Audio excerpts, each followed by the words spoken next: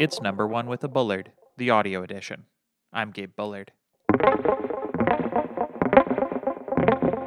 Today's episode, an imagined conversation between a young person and an older millennial who just watched this ad.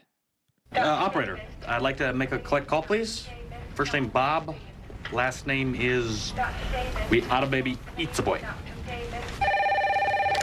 Hello? Collect call for Mr. Bob. We Oughta Baby Eats a Boy. Sorry, wrong number. Who's that, dear? Bob, they had a baby. It's a boy. If you like saving money, call Geico. A 15-minute call could save you 15% or more on car insurance. Last name is We Oughta Baby Eats a Boy, 8 pounds, 3 ounces, mother's doing fine. Huh. What? I just watched an old ad on YouTube, and it's not how I remember it at all. What was it? So it's about a guy who calls his dad to say he and his wife had a baby, but he doesn't want to pay for the call. So Why would he pay? He doesn't have a phone? No, he's calling from a payphone. A what? It's an old type of landline phone, used to put coins in them to pay for your call. In the ad, he doesn't want to put in any money, but he doesn't want to make his parents pay to take the call. Why would they pay? Because he would be calling collect. What's that? It was a way of calling where the person receiving the call would have to agree to accept the charges. So in the ad, the guy making the call tells the operator. The who? It was a person who used to work for the phone company. They would ask if the person you were calling would accept the charge. Later, it was a machine. Anyway, this guy tells the operator his first name is Bob and his last name is We Oughta Baby Eats a Boy, so he can say they had a baby without the charges. And you didn't remember that? No, I remember it vividly. I remember the caller holding a cup of coffee. I remember his parents reading the paper. The what? They were looking at the news. I remember all the details clearly, but when I watched the video, it was an ad for Geico Insurance. I thought it was an ad for collect calls. An ad for collect calls?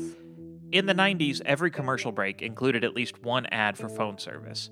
There were competing collect call ads. Some had the star Married with Children in them. Christina Applegate? How do you know... No, it was the guy who was in Wayne's World.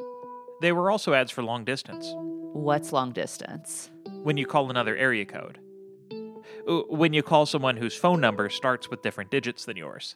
That costs more money? Yeah, except at night or on weekends, which is why there were ads for it. They even did this on cell phones in the early days. Nights and weekends cost less. Why? Probably because the phone circuits weren't busy handling work calls. I don't know. Anyway, there were also ads for phone service that had dads playing catch with their sons, and it used to be a joke that they would make people cry. Who joked about that? They were in sitcoms. Almost every sitcom had a joke where a character would cry after seeing a phone ad. And there were a lot of ads? Yeah, and in my memory, the Bob We Oughta Baby Eats a Boy ad was an ad for phone service, but it was for Geico. Was the gecko in it? No, this was before the gecko, and before the cavemen. What cavemen? Geico used to have ads with cavemen in them. They were so popular they even got a sitcom. Nick Kroll from Big Mouth was in it. Did anyone watch it? Yeah, between 6 and 10 million people watched each episode. So it was popular? No, those were terrible ratings at the time. Way more people watched Samantha Who. What? It was another show. More people watched The Moment of Truth. Huh? Private Practice? Never heard of it. Shark? No. The Unit? The what? Deal or No Deal? No idea. Anyway, Cavemen was a failure. You can't give insurance ads a show. Did Flo ever have a show? No, but she was in Mad Men. The show about advertising? Yeah, Flo was in it before she was Flo. Who did she play? A phone operator.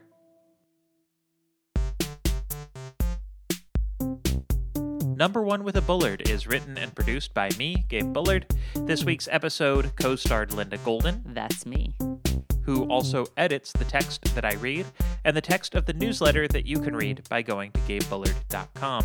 It would be great if you would subscribe, if you would recommend it to a friend, or if you are listening to the podcast only, if you could go and leave a rating and review on Apple Podcasts, Spotify, wherever you're getting it. Just please tell a friend or leave a rating and review. I would really appreciate it. Thanks a lot. Talk to you soon. Bye.